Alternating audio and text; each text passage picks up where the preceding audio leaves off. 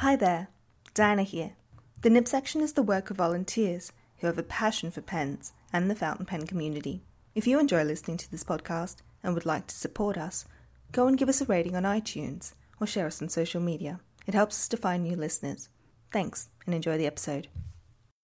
Welcome, Ink aficionados, pals of pen and paper, and people stumbling across us haphazardly. No, you are not mistaken. This is a bunch of people talking stationery, and if that sort of thing moves you, you are in the right place.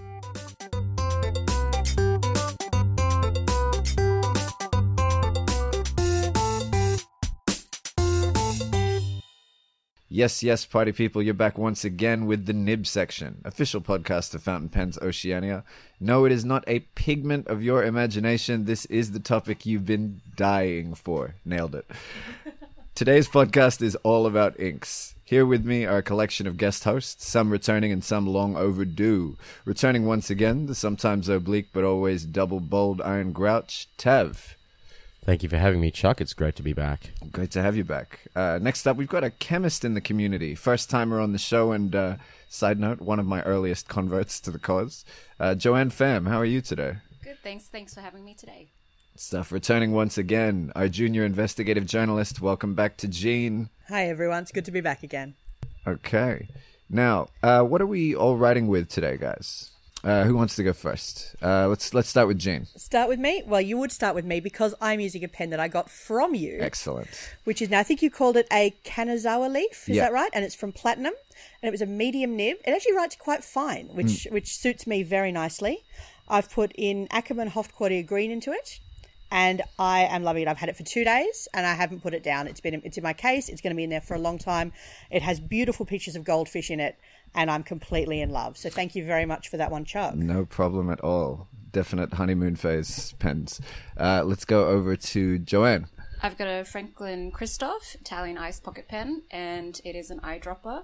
And as we're talking about inks today, I think it's appropriate because you can see it very well. I filled it with a Yamabudo for those who can't see. It's a very good little demonstrator. So we'll go over to Tav today, who's currently pulling his weapon of choice out of a holster. Hi. Okay, so I'm using a vintage Japanese pen. It's from the 50s. It's the brand is Woden, and it's a ebonite pen, and it's coated in urushi. I received this pen as a sort of an apology from a vintage pen restorer that I bought a pen off, and it didn't come with a bladder. So when he restored it, he sent this back as a little, I'm sorry, here you go, here's something nice. And it actually turned out to be nicer than the original pen that I bought from him. I've replaced the nib with a vintage Conklin Crescent nib, and the original nib wasn't all that amazing. So now it writes quite lovely. And it's an eyedropper, and I filled it with Platinum Blue Black. All right. I'm writing today with another Pilot CH92 demonstrator. This one is orange, and it's got a music nib that I took from a 74. It's great. Needed a little bit of work from Tav once again, and now it is perfect. Hello, Max Shoemaker here with a news update for the Nib Section podcast recorded on Saturday the 7th of October 2017.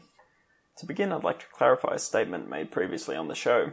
Sailor's Gentle line of inks are not being discontinued. A post by Bruno Tort of Chronikas Stylographicas has shown that the new 20ml bottles will include all the old favourites, including Yamadori, Suten, Okuyama, and Tokiwa Matsu.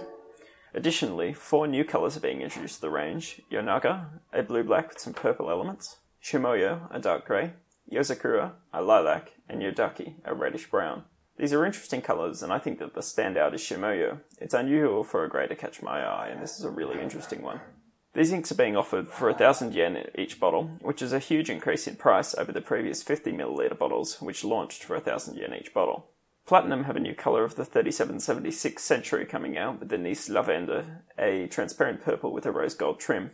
Following on from the successes of the Nice and Nice Lilas, this is likely to be numbered for the first 2,000, and then to become a regular offering. Personally, I'm not the biggest fan of the 3776 Century, but for those of you who want a clear purple pen with some rose gold trim, I see very few other options. Nib range will likely be fine, medium and broad, which is a bit disappointing as some of Platinum's best nibs are their non-standard models, like their music and coarse nibs. Expect a price around $200 American in the West, with better value being found from Japanese retailers such as Rakuten. Pelikan have announced their new M805 in a blue-green model they're calling Ocean Swirl, with a similar pattern to their previous model this year, the Renaissance Brown. Part of me wishes this was a regular M800 with gold trim and a two-tone nib, but I'm not disappointed as that has already come out this year in the form of the Renaissance Brown. The nib range is extra fine to broad, which is in line with the regular M800. Promotional photos display the chatones of this material really well, which has me quite excited for this pen. If I weren't saving for a pair of custom Coneds at the moment, I would be right on top of this. It's one of the most exciting colours they've released in recent memory. The release date is November 2017 sometime, with European retail price being €430 or 653 Australian dollars, according to Appelboom Pennon. Aurora's new 88 Minerali series has begun, with the Azurite, a very traditional demonstrator, with a lovely blue auraloid material, making up the cap finial and piston knob, with just one thin band of it placed just below where the ink window would be on a solid colour pen. It has silver trim, which is to be expected on a demonstrator. It makes them look a lot better than gold, in my opinion. They're limited to 333 of each colour, and nibs will range from extra fine to broad, although certain retailers are not stocking mediums and broads in some cases, or the extra fine. And some are installing the double broad, stub, italic and oblique options. American retailers are selling for $716 or 921 Australian, evidenced by Goulet and Penchalet's prices. The construction of this pen is the bent style, similar to their regular models and the Pelican pens, so concerns about staining might be remedied by this. But it has an extra reservoir in the piston, and so it's a huge pain to clean, and sticking to safer standard inks like Aurora's own might be a good idea. I would still prefer a solid colour, such as with the blue auraloid, but I'm a bigger fan of Optima models anyway. Compared to the Nebulosa, Soleil and Nexia's Martemp model, which is a red auraloid with a black section and piston knob, this one falls a bit flat, to be honest. Fountain Pen Hospital have a new exclusive Sailor 1911 coming out called the Butterscotch, with 100 pens of each regular and large size being made. In their promotional photos, they compare it to some Werther's originals, which are almost the perfect colour comparison, with the pen being slightly more orange and having gold trim. Based on their previous year's limited edition, the Azure, you're looking at around $350 American or 450 Australian for the large, and $200 American or 257 Australian for the standard. Nibs will likely run from extra fine to broad with music and zoom options. This is one of the better colours of the 1911 in my opinion, but the price might be a little high for some, as there's no Japanese stores to get a better price from. Visconti have a new limited edition of the Homo sapiens coming out in a light green, almost teal model with some silver trim. They're calling this one the Jade. This is an exclusive for the European market, and only 188 pieces of it are being made. Design-wise, it's a very standard Homo sapiens with all the trimmings. It's got the double reservoir power filler, the hook safe lock cap, a 23-carat palladium nib, and the Visconti MyPen system. Nibs are ranging from extra fine to broad, with one stub option, and some retailers are offering a double broad. If you are after a double broad, this may be your last chance to get one, as they're now out of production. Appelboom have their price at €900 with value-added tax, or $737.70 without, which is $1,119.57 Australian. This isn't the most interesting Homo sapiens to ever have been made when contrasted with the swirls of the Florentine Hills, Crystal Swirls, and London Fog, but it's nice to have a simpler model, much like the Caput Mundi once in a while. That's all for the news this week. Back to the roundtable discussion on the topic of inks. All right, so our feature topic today is inks. I'm going to send it over to Tav to give us a rundown on the basics of, ink chemistry. Thanks for that, Chuck. I'm often known in Fountain Pens Oceania as a guy who's quite experienced with inks. The question of what are the various types of inks is quite a broad one. But so far as I can tell, there are three main ones. There's dye-based inks, there's pigmented inks, and there's ferrogallic inks, which are also known as iron gall inks. The pigmented inks are probably the oldest type, originating in ancient China, I believe, with charcoal being used as an ink, which is technically a pigment. Pigment basically is a solid that's suspended in water. So it's actually technically a solid compound that you could put in your pen. So some companies such as Sailor and Platinum have managed to get their particle size of these compounds so small that it's permanently suspended in the water rather than sinking to the bottom like most people would think it would. A dye-based ink is something that's actually dissolved in the water, so normally starts off as crystals or a concentrated liquid, and it's dissolved in water with various other things added. And ferrogallic inks I'll go into a little bit later, but essentially that's another very old type of ink that's created from tannic acids and ferric sulfate. That's it, ferric sulfate, and a little bit of acid to keep it soluble. And they tend to react with the paper to create a dark color that's also solid like a pigment ink. And I think we'll find as we go on that pigmented inks and ferrogallic inks tend to be the ones that people use for permanence and waterproofness. I think I'd like to pass it to Joanne so that she can explain to us the sort of the scientific differences between dyes and pigments and other aspects of ink, and maybe to dispel some myths about what goes into an ink. Yeah. Thanks, Tav. So you've actually summarized everything quite well there.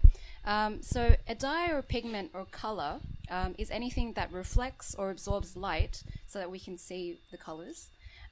Basic difference between dye and pigment is that one is soluble, the other is not. That's basically it. That's the difference. So just to clarify, I'm a cosmetic chemist. I work with colors in hair dyes, sometimes in makeup, BB creams, things like that. So I've got a limited experience, but from what I know and from my ink experiments, inks have a solvent. This usually is water because anything else is not fountain pen friendly. You've got a spreading agent, so this allows your ink to glide smoothly across your paper. You've got a wetting agent, so that the solvent and the dye or the pigment sits into the fibers of your paper. And then the other thing is your preservative. So these, I think, are the most important parts of an ink. I'm not that familiar with the fountain pen community, so I'm not sure what the myths are. But if someone is willing to shed that light, I'm willing to answer some questions. Isn't gum arabic in inks? It used to be used in inks. So gum arabic was a really popular option to add into inks to add lubricity and to also suspend pigment. So as Tav was saying earlier, you can get solid particles in inks that will settle. Gum arabic will actually create like a matrix that allows your ink to sit suspended. Problem is, if your solvent evaporates, so if you're using alcohol or water, over time, your gum arabic will begin to precipitate, or your ink becomes too viscous, so it doesn't flow properly. Tav, so can you give us an example of each of a soluble ink, an iron gall ink, and a pigmented ink? Some major ones that we tend to use in the community. Some people may know, some people may not know. Sure. Well, the vast majority of inks are dye based. So you've got your Waterman, your Sailor inks, your most of your Sailor inks, that is, Pilot inks. In fact, I dare say 99% of fountain pen inks available are dye based. The remainder would be pigmented or iron gall. An example of a pigmented ink would probably be Sailor Kiwaguro or Seiboku, or the Platinum Carbon Black ink. An example of an iron gall ink would be Pelikan 4001 Blue Black, actually. A lot of people don't realize that that's an iron gall, but it is. So with those inks, what are some things to look out for with the sort of care and usage of those inks? And I know you're going to have a bit to say about some misconceptions about inks, particularly with, say, iron gall. Oh, you should never use that, should you, Tav? Oh, no. I can hear everybody at home just giggling. They're like, oh, here he goes on his rant. But I won't. I'll be nice today.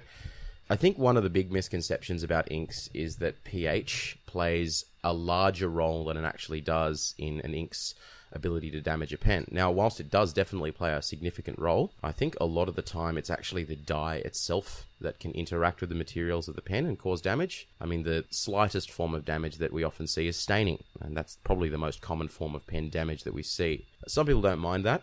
Some people actually like it. They think it adds character to their pen, and if that's your opinion, that's perfectly fine. I've also found that certain inks pHs can affect vintage pens, and people would think that maybe iron gall's acidic pH could possibly damage some delicate pen materials like ebonite and celluloid. But in fact, a lot of vintage inks were very acidic, and it was only when certain pen manufacturers started introducing alkaline inks, such as Parker Superchrome, that we started seeing pen materials being eroded by these kinds of inks.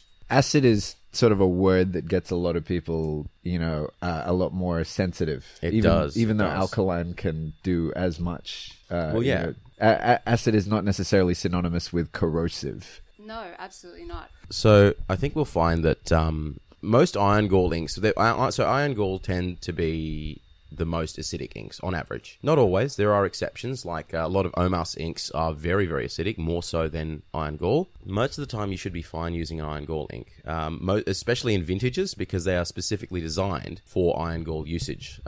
iron galls were the first fountain pen inks before aniline dyes were invented. You'll find that a lot of vintage pens don't have metal trim rings. They don't have metal parts that would come into contact with the ink apart from the nib, which would be made of gold, which is totally resistant to acid attack unless you're using Aqua Regia as an ink, which is, not going to happen. So, Tav, I'm going to jump in for a second. This is Diana speaking. I'm going to try and adopt the voice of every person who is an iron gall skeptic, since no one else around this panel is being that skeptic. So when I use inks, I like to stray on the side of caution. And you're saying that iron gall inks are safe in most pens. That's correct? Yes, they are safe in most pens.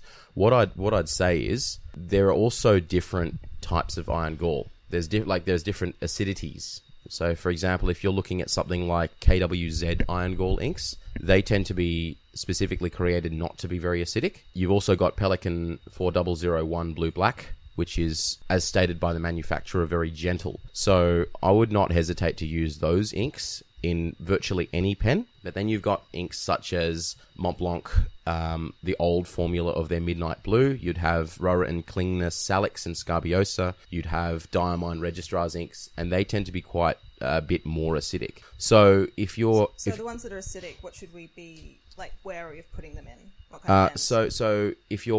So I would be wary in putting them in a pen that has metal in contact or potentially in contact with the ink. Yeah.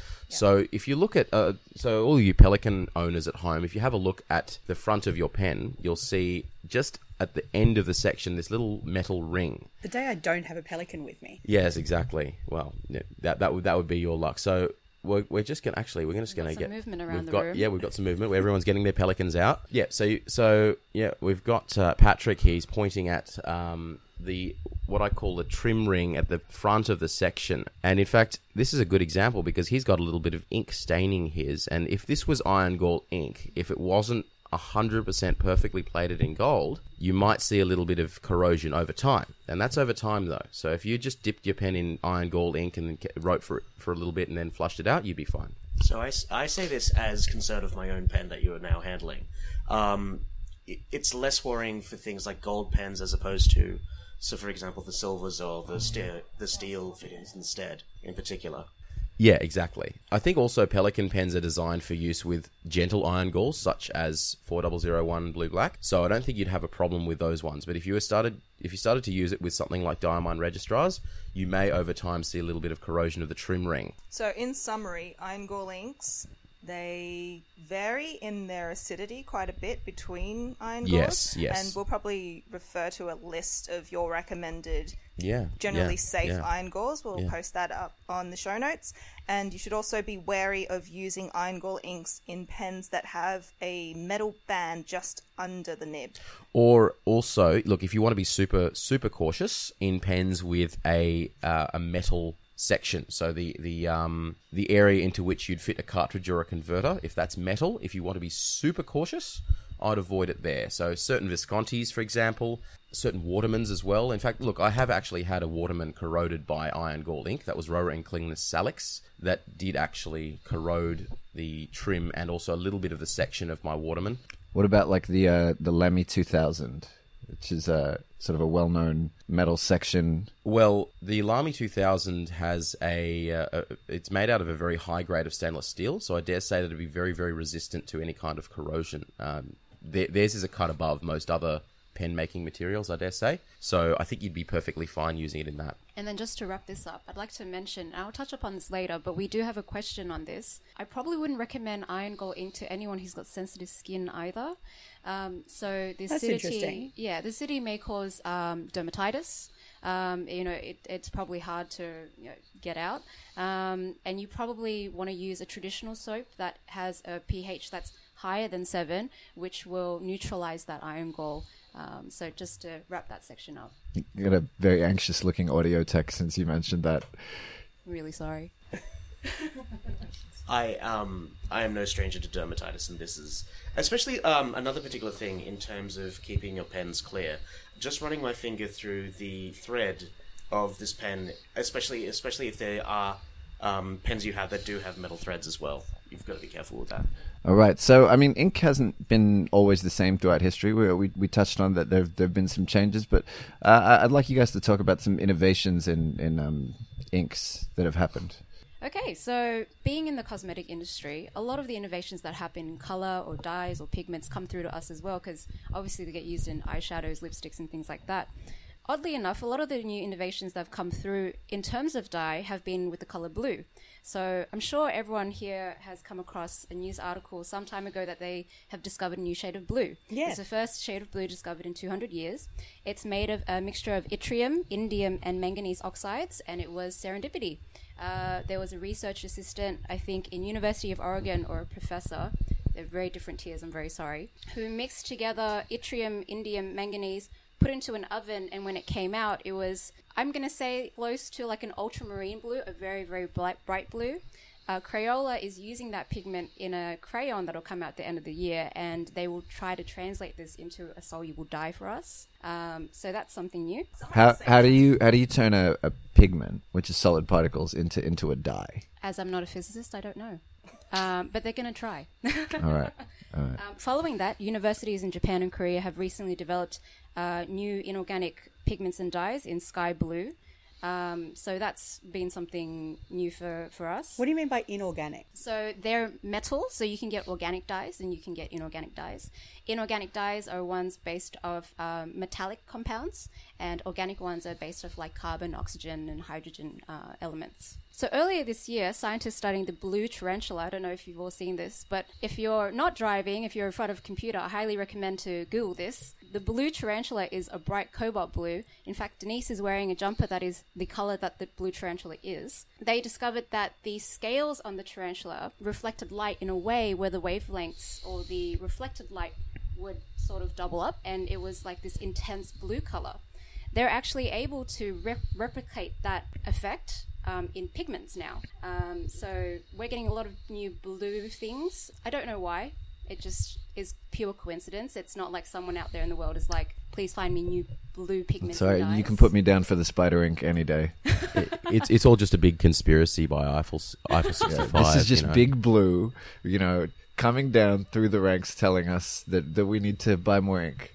This is Diane again with this random question.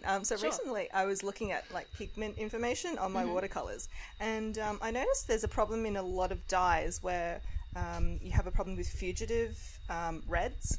So a lot of red pigments, they will fade over time. They don't have very good light fastness. Is that something that you can also find common in red inks? Yeah, So definitely. maybe Tav or Joanne. Not through personal experience, but through research, going through forums and things like that.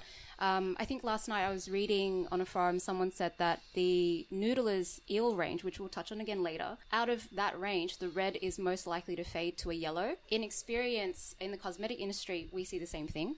So, no, red's just not, for worldly reasons, red is not a very stable color. So often in the lab, I'll try to create a semi-permanent red hair dye. When we go to do stability tests, that red dye will actually fade to a scarlet or an orange, and that's just the way it is. A lot of tattoo artists as well advise that if you have like a tattoo with a lot of red, you keep that out of the sun because that is going to fade quite quickly.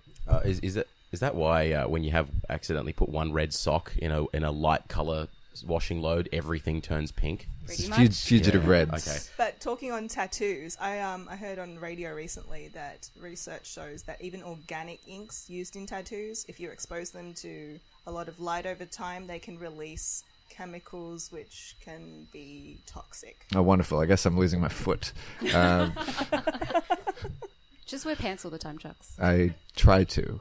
Don't wear shorts. I keep finding myself in places without them, And the last thing is, in the beauty industry, and I'm sure in a lot of other industries, we're getting this phenomenon where a lot of consumers think that the more natural product is, the safer or more hygienic it is to use. And I'm seeing that across dyes and pigments as well. So in the industry now, there's a call for innovation and research development in dyes and pigments that come from natural sources. So traditionally, a lot of these dyes are petroleum-based. It's cheap, it's easy. That's the reason why. But now they're, looking to, like, for example, a lot of popular blues now are coming from gardenias. Not tarantulas? Maybe tarantulas, but vegans wouldn't be onto that. That's fair enough. So a lot of the red dyes, as ladies might have heard, a lot of the red dyes come from a red beetle. They're now looking at different roots, different flowers to try and achieve the same red.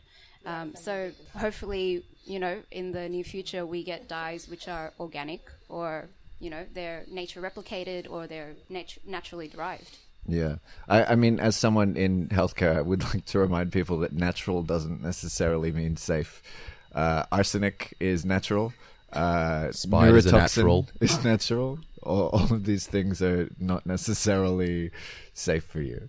Yeah, on the same sort of tangent, working in the beauty industry, natural really isn't safe. Non-toxic is safe. So pick things that are non-toxic. Use baby products. Just use baby products. And we can get on to a little bit later. There are certain ink brands that are labelled specifically as non-toxic as well. Absolutely. For all the times we eat them. Well, yeah. Am I not meant to be doing that? Like what? You don't start your morning with a cold, refreshing glass of Jehoban? I mix it into my tea. Yeah, I just buy Jasper, raspberries. if you're listening, and dunk we're them. thinking of you. All right. Well, let's move on to our question section. We asked the Fountain Pens Oceania members to hit us with their niggling little questions about fountain pen inks, and we were inundated with comments. Everyone, has questions that they need answered, and we'll do our best to answer as many as we can. I'm going to put that over to Tav and Joanne, and we've got some questions here. Let's start with, we touched on this already, but are Iron Gall inks safe in vintage pens, gold nib pens, celluloid pens? Tav. Okay, so yep, get all the giggling out. Yes, I'm going to talk about Iron Galls again. So I'm sure there's people, sitting at home wondering, I've got this beautiful vintage pen, I'm worried about it, will Iron Gall inks eat my pen? And the short answer is probably not, because Iron Gall inks were, I can't say with 100% certainty, nothing's certain, but... So what we're saying is email Tav if your pen gets eaten. If your pen gets melted, email me, I'd like to see it. So most of the time, vintage pens were designed for use with Iron Gall inks, which were ubiquitous at the time. They were the permanent ink option. Dye-based inks at the time hadn't advanced to the point where they were water resistant or waterproof. So Iron Gall inks were the go-to inks. I think also a lot of people might find that if their vintage pen gushes a lot, it's because they're designed for drier vintage inks that don't have quite as much surfactant or wetting agent in them. So essentially, yes, Iron Gall inks are probably safer to use in a vintage pen than a modern pen, because they tend to be made out of resistant materials like celluloid, ebonite, which is hard rubber, and the nibs tend to be solid gold, and none of these materials will react with an Iron Gall ink. Did you want to say anything about this at all, Joanne, as well? I don't know much about Iron Gall inks. No? Okay. I thought you looked like you wanted to add something as well. No, I'm listening intently. Well, yeah, so if you're not going to have any metal in contact with the ink, as I was saying before, apart from the nib, you should be fine. All right. This next one's a bit of a big question, but we'll see if there's any specific examples. But Will H. Smith asks if, in regards to matching pens with particular inks, what inks will behave well or poorly in certain pens? That's a big question. But does anything jump out at you? I think the best rule of thumb is match the brand with the brand. That they tend to be designed to work well with their own inks. So Montblanc pens, put Montblanc inks in them. Waterman pens, put Waterman inks in them. Pilot pens, put Pilot inks in them. That doesn't mean that putting a Montblanc ink in a Pilot pen will ruin it or it won't work properly. But most of the time, pen companies design their pens for use with their own inks. All right. This next one is from Ruby Chan, and it's how to keep ink in good condition over the years. Is there stuff to watch out for to tell if it's going bad, if there's slime in the bottle? Can you tell with a sniff test if the ink has gone off? Is it okay to add water to an ink that is partially evaporated? Joanne? A lot of questions. So I would say clean your pen before filling. Some inks can precipitate if you mix them, which is going to be a very big mess. Like Iron Galls, they will precipitate if you mix them. Yep. Whatever you're storing your ink in, make sure it's airtight so that you're not introducing microbes, you're not, allowing it to evaporate. Store away from light and heat. I think it's really obvious. Just our discussion earlier on red inks, they break down really easy with UV. And also, I looked up all the MSDSs or SDSs for inks, and a lot of the ones that are available online, the only thing that it says in the storage and handling section is do not freeze. What's an MSDS? Oh, sorry. An MSDS is a material safety data sheet. So it basically tells you how to handle an ingredient or how to handle a chemical, what its storage should be like, whether it's toxic, non-toxic, all So a those. bit like the bit of paper that comes in your medications. That's basically it. So all of them say do not freeze. But like Tav said, there are certain inks which are meant to be able to handle cold temperatures. If you are traveling, I'd recommend to stick to those. How to tell if an ink has gone bad. So the viscosity will change. It'll become thicker or it'll settle. Sometimes that'll happen. If it changes color, it might have gone bad. If you get mold growth or slime, it has definitely gone bad. If you get a skin formation, so sometimes when you're cooking and you leave your meal for too long and it forms a skin over the top, sometimes that'll happen. Don't dip your pen into that either. Because most inks come in an amber bottle or a colored glass bottle, the best way to tell initially is just to smell it. If you have bacteria growing inside any body of water, any type of solvent, more than likely they'll be festering, and then fester is a nasty word, sorry. They'll fester, they'll grow. They'll release lactic acid. The acid will smell sour. So like you open a bottle of vinegar, you get that smell that goes right up to the back of your nose. If you get that, it's gone bad. Can I just say, Yeah. most iron gall inks will have an acidic smell because they are acidic. Oh, They okay. often, yeah. So there is that. Yeah, but an off iron gall ink will smell very, very strongly of metal. You can just smell that really, almost like the smell of blood. It's super metallic, cloying. So if you have that, I'd strongly recommend checking the ink, maybe in a clear glass or plastic vessel, so that you can check if there are little bits forming in it. And I guess I should touch on one other thing, which is when you're using a dip pen, they always recommend you use a lighter or something to burn off all your oils and things like that. You shouldn't do that with a fountain pen, but you also shouldn't handle your fountain pen before you dip it straight in, because you are introducing microbes from your hand into the ink. I don't know what preservation systems are like for inks, and I don't know how strong they are, but I just wouldn't recommend it. And the last question was, is it okay to add water to reconstitute an ink? I feel like the short answer is yes. But there are other solvents that may evaporate, like alcohols, like glycols, and water just won't do. So you can give it a go. If you really like it, put some water in it, see how you go, but it might not perform the same. Can I also make a recommendation there? Sure. Distilled water. Don't Distilled put, water. or at the very least, boil the water first to kill any microbes. So I Absolutely. should just like grab a cup out of my fish tank? Probably shouldn't. Most tap water is like slightly hard water. There's mineral content in there. So, distilled is a good idea. All right, the next question is from Angie Young, and it is, how do you clean a pen with caked dried ink in it? I'm going to pass this one over to Jean. Can I embarrass myself? So I've told the story on previous episodes of how I was browsing eBay before I got into fountain pens, and I bought a Pilot Metropolitan, and I thought, oh, this is pretty cool. I did actually admit though that I did that twice, because the very, very first fountain pen I ever bought, I'm like, this is awesome, this is a cool pen, I'm going to write with it. Then I got pregnant, and then I was just not doing anything. And it was about 6 months later, I picked up this pen, and well, now it doesn't write. And I threw it away. Shame. Shame. Shame. He's going to go on like this for hours. Yeah, I know. Just turn his microphone off because he's just going to keep going in the background. So that's what I did. And I just assumed that I had killed this pen. And so then eventually, a few months later, I decided, no, actually, I want to try this again. So I bought another Pilot Metropolitan. And then I discovered the fountain pen community. And then I discovered that my first pen had actually been salvageable. So that's my shame. And I've admitted it in public now. I'm very sorry. My name is Jean and I am an abuser. But I have learned now, and I since then I have had pens that have had ink caked in it. I've got one sitting at home at the moment belonging to my husband that I really have to get around to fixing. And the short answer is really just soak it. That's what I did. I soaked it and I soaked it and I soaked it. I put a tiny, tiny drop of detergent in the water and I soaked it some more. I bought one of those ultrasonic cleaners and that I found really didn't do much. Maybe I just got a terrible one from eBay. But really the best thing I just found was to soak it and flush it and soak it and flush it. And eventually the ink started to flow again. It's all right, Jane. We forgive you. This definitely isn't an elaborate sting to get you to admit that. The next question is from Brianna Johnson. Should we be worried about shimmer inks, diamine, lilac satin, clogging and damaging nibs and feeds, especially with EF and F nibs? I'm going to pass that over to Tav.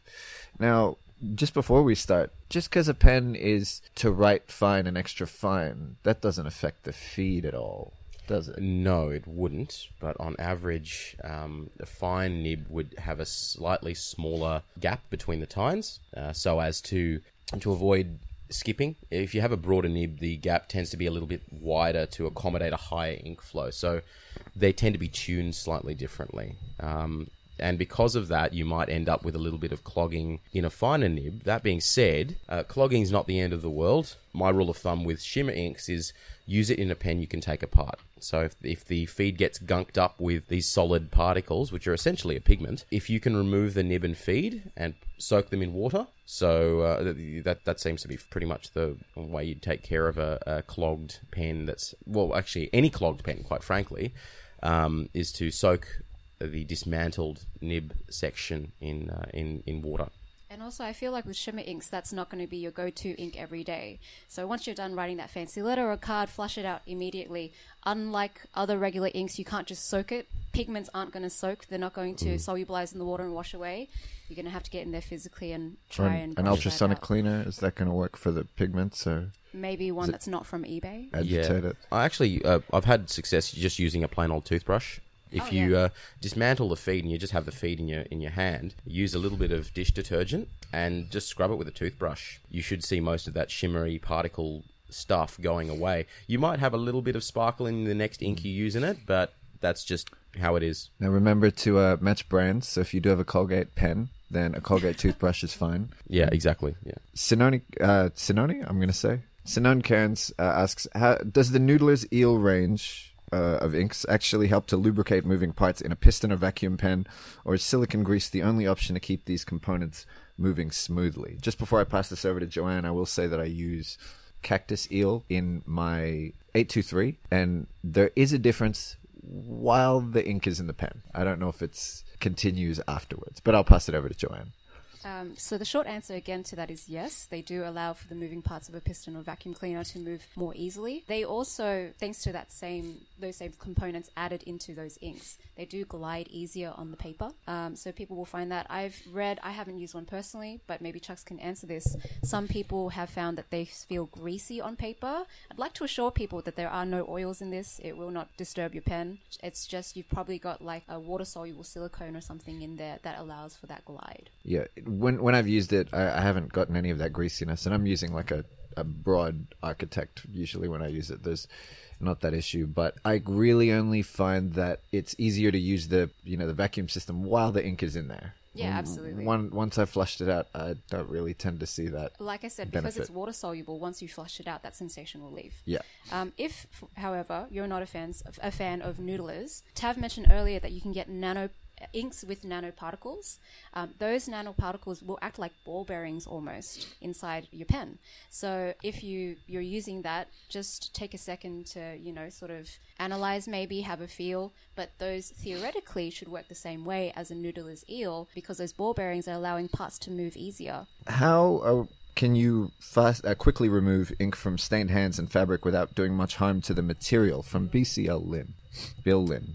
Okay, so I'll start with hands.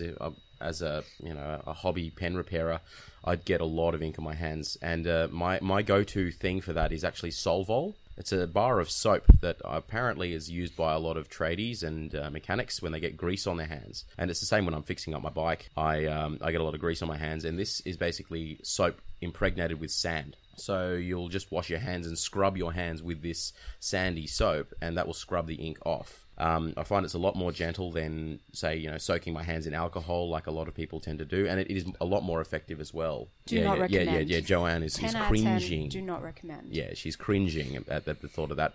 So yeah, this essentially scrubs the ink off your skin. Or if you don't have any of that Solvol, I find even just a dish scrubbing pad tends to get rid of it with a bit of soap. For those of you who are sensitive skinned, again, Dr. Bronner's is a really good range. There are no scrubbing bits, but it's a high pH, so it'll neutralize the ink, lift off your skin, and that tends to work for a lot of people as well. I use alcohol, but I'm a nurse and my hands are spend half the day in alcohol, and my hands are going to go to garbage anyway. You use alcohol? Yeah. I think we all use alcohol. It's just not to clean ink off our hands. Not for the same reasons. Next one is Mont Blanc Permanent Black really smudgy even long after it's dried? What's the best permanent ink? That's from Leo. Fuck to Tav. Yeah, I have actually used Mont Blanc Permanent Black, and yes, it is quite smudgy because it's super saturated. There's a lot of pigment in that ink. I had this talk with one of the other guys. A lot of the blacks are so black, like much darker than you'll see in like any ballpoint pen. Yeah.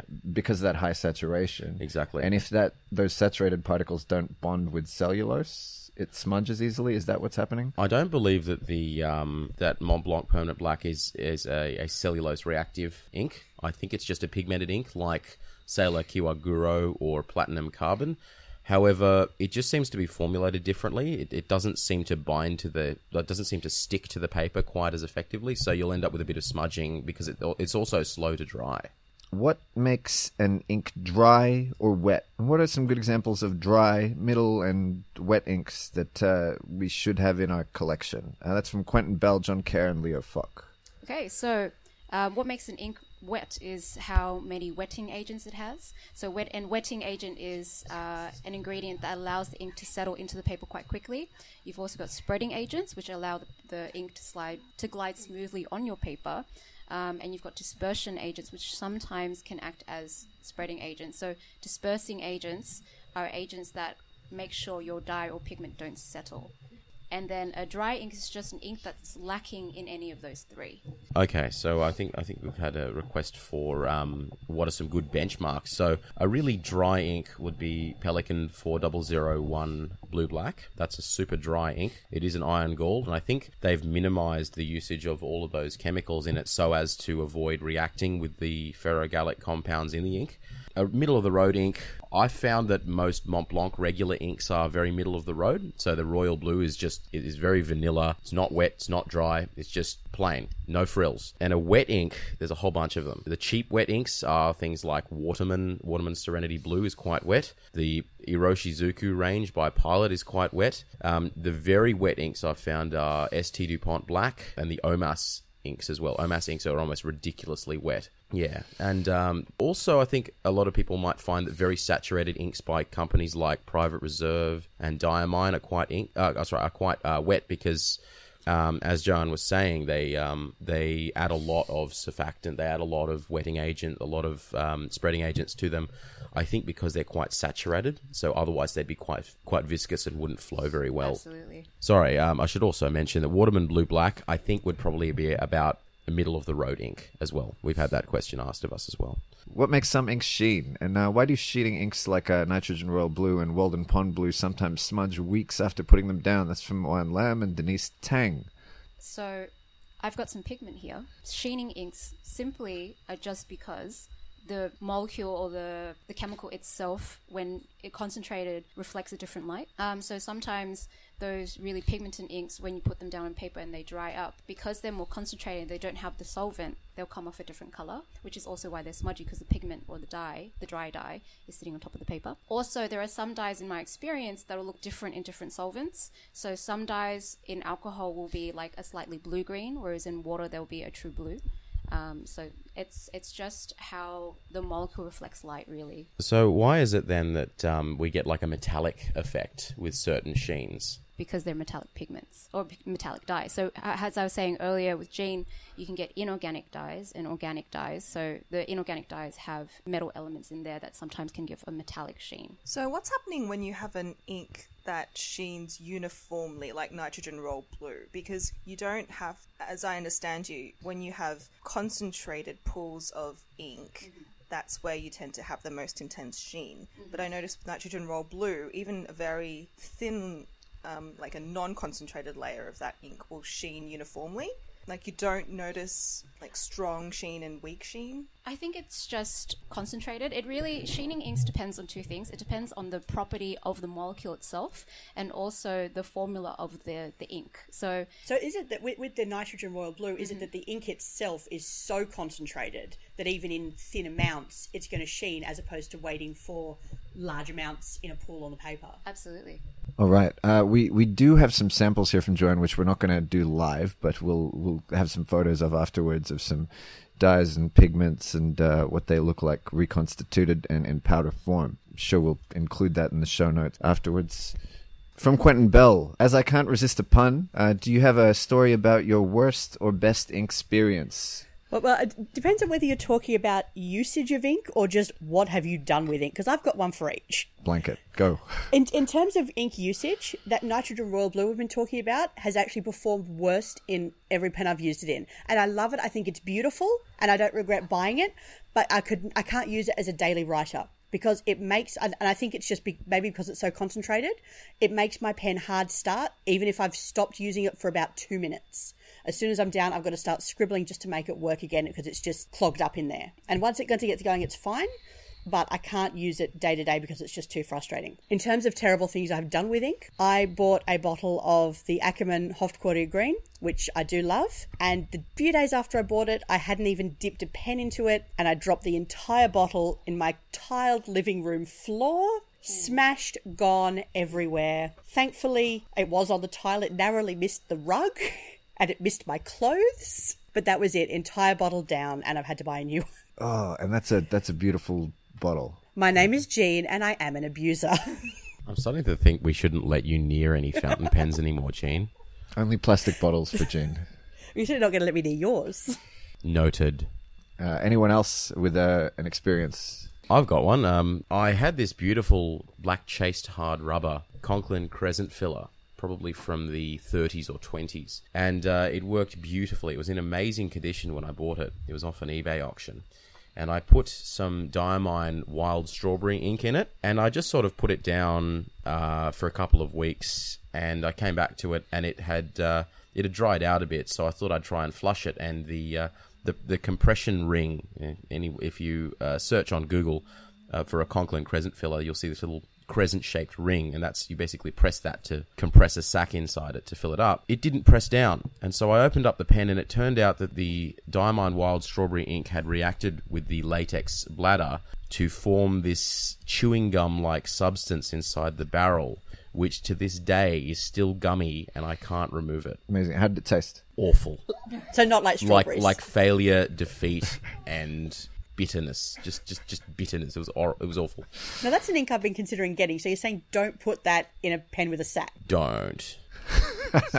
We're getting emphatic shaking of heads. Sadly, we're almost out of time. We're going to finish up on one last question. Everyone, what's your favorite ink and brand, and why? I will say that I'm going to pick Iroshizuku, and I'm going to pick Tsukio. It's a very dark blue, shades amazingly. It's probably one of my most versatile ones. It's not necessarily the most eye-catching, but it's a great ink and it behaves perfectly. Let's go over to Jean. Oh, my favourite absolutely has to be Pelikan 4001 Turquoise. It's very cheap, it's very basic, but it is beautiful, it shades, and it works in everything. And I even put that in my one vintage pen on the advice of Tav. And I think that is probably a very good go-to everyday pen if you want something that's going to look pretty. Pelikan's probably my favourite brand as well, possibly because of that. And I've got a few Pelikan inks now. So overall, if I had to just pick one brand to keep using, I'd be using Pelikan. All right. To follow that, my favourite one at the moment is the Pelikan Edelstein. Is that how you pronounce that? Edelstein Smoky Quartz. I've always been a big fan of browns, and I'm a sucker for nice bottles. Tav. Well, my favourite ink would probably be a vintage bottle that I have of Schaefer Peacock Blue. It's probably the nicest turquoise colour I've ever seen. I've never seen any ink that compares to it, even Pelikan Turquoise, or the closest thing I've found modern is Caran d'Ache Hypnotic Turquoise, and it's a beautiful flowing ink. It's actually been discontinued. It was discontinued many decades ago. So this bottle that I have is from the 50s, I believe. It's a very, very old ink, but it's in just as good condition as it was new. It flows beautifully. It cleans very easily. It's not exactly water resistant, but it's just a beautiful color to look at. And my favorite ink brand would probably have to be Mont Blanc, mainly because they're just very dependable. They've got good characteristics. They clean easily. You've got a very large bottle. They might be pricey, but I just quite like the colors that they have on offer. Great stuff. Okay. Well, let's finish up with our recommendation section, guys. Recommend anything. Doesn't have to be pen and paper related. But one thing you're enjoying right now. Let's start off with our guest host, Joanne. Well, it's a tough one. Well, at the moment, because summer's setting in and we've just had this heat wave, I'm recommending everyone use sunscreen. It's an important thing to do. It prevents premature aging and skin cancer. I'm liking, for all the ladies, Mecca Cosmetica's 30 plus SPF to save face. That's it. It's fantastic. It's non-sticky. It goes well under makeup. Who's next? Jean? Well, I'm going to go another TV show, as I have done before, and I've been watching a TV show called Atypical. It's on Netflix. It's about an autistic teenager who is plunging into the dating world, which is can be quite a confronting topic. It's one of these things that looks like it's going to be a bit of a comedy, and it does have its funny elements, but it's actually quite serious, quite heartwarming, and it's as much about his family as it is about him, and I think it's just a great show. Tev, your recommendation? Yeah, my recommendation, in keeping with Joanne's recommendation, is now that the weather is heating up, I think it was 28 degrees this morning at 7 o'clock, I couldn't believe it, was to drink lots of water. Drink enough water, please. Absolutely. It's good for you. It's good for you. It's good for your skin. And when you go to the toilet, it should be straw color. Now, most people think, oh, you don't have to tell me that, but the vast majority of people don't drink enough water. So stay healthy, kids. I think I'm gonna have to recommend that you wear a hat just to slip, slop, slap. Yeah, make me look like the person who doesn't care about our listeners' health. I've been set up. I've been set up. Exactly. There's two My examples. name is Jean. I am an abuser. Yeah, there you go. There it is. I've been set up. So slip, slap, listeners, particularly if you're in Australia. Until next time, everyone, we have been the Nib Section. Ink well. Future episodes of this podcast can be found at the Nib Section and wherever you listen to podcasts. Hop onto iTunes, rate us, review us, recommend us to your friends. Want to share your thoughts on something that was discussed? Do you have suggestions for future topics or just want to let us know how we're going? Well, we'd love to hear from you. You can email us at thenibsection@gmail.com. You can also comment at us on the Nib Section Facebook page or at the Nib Section on Twitter. The Nib Section is the official podcast of Fountain Pens Oceania. Our producers this episode were Diana Zai, Chuck Montano, Patrick Antolovich, and Denise Tang. Recording and editing was done by Patrick Antolovich and Denise Tang. Our music was composed by Michael Pierce. Our logo was designed by Will H. Smith, with artwork by Melissa Graff. Thank you for listening.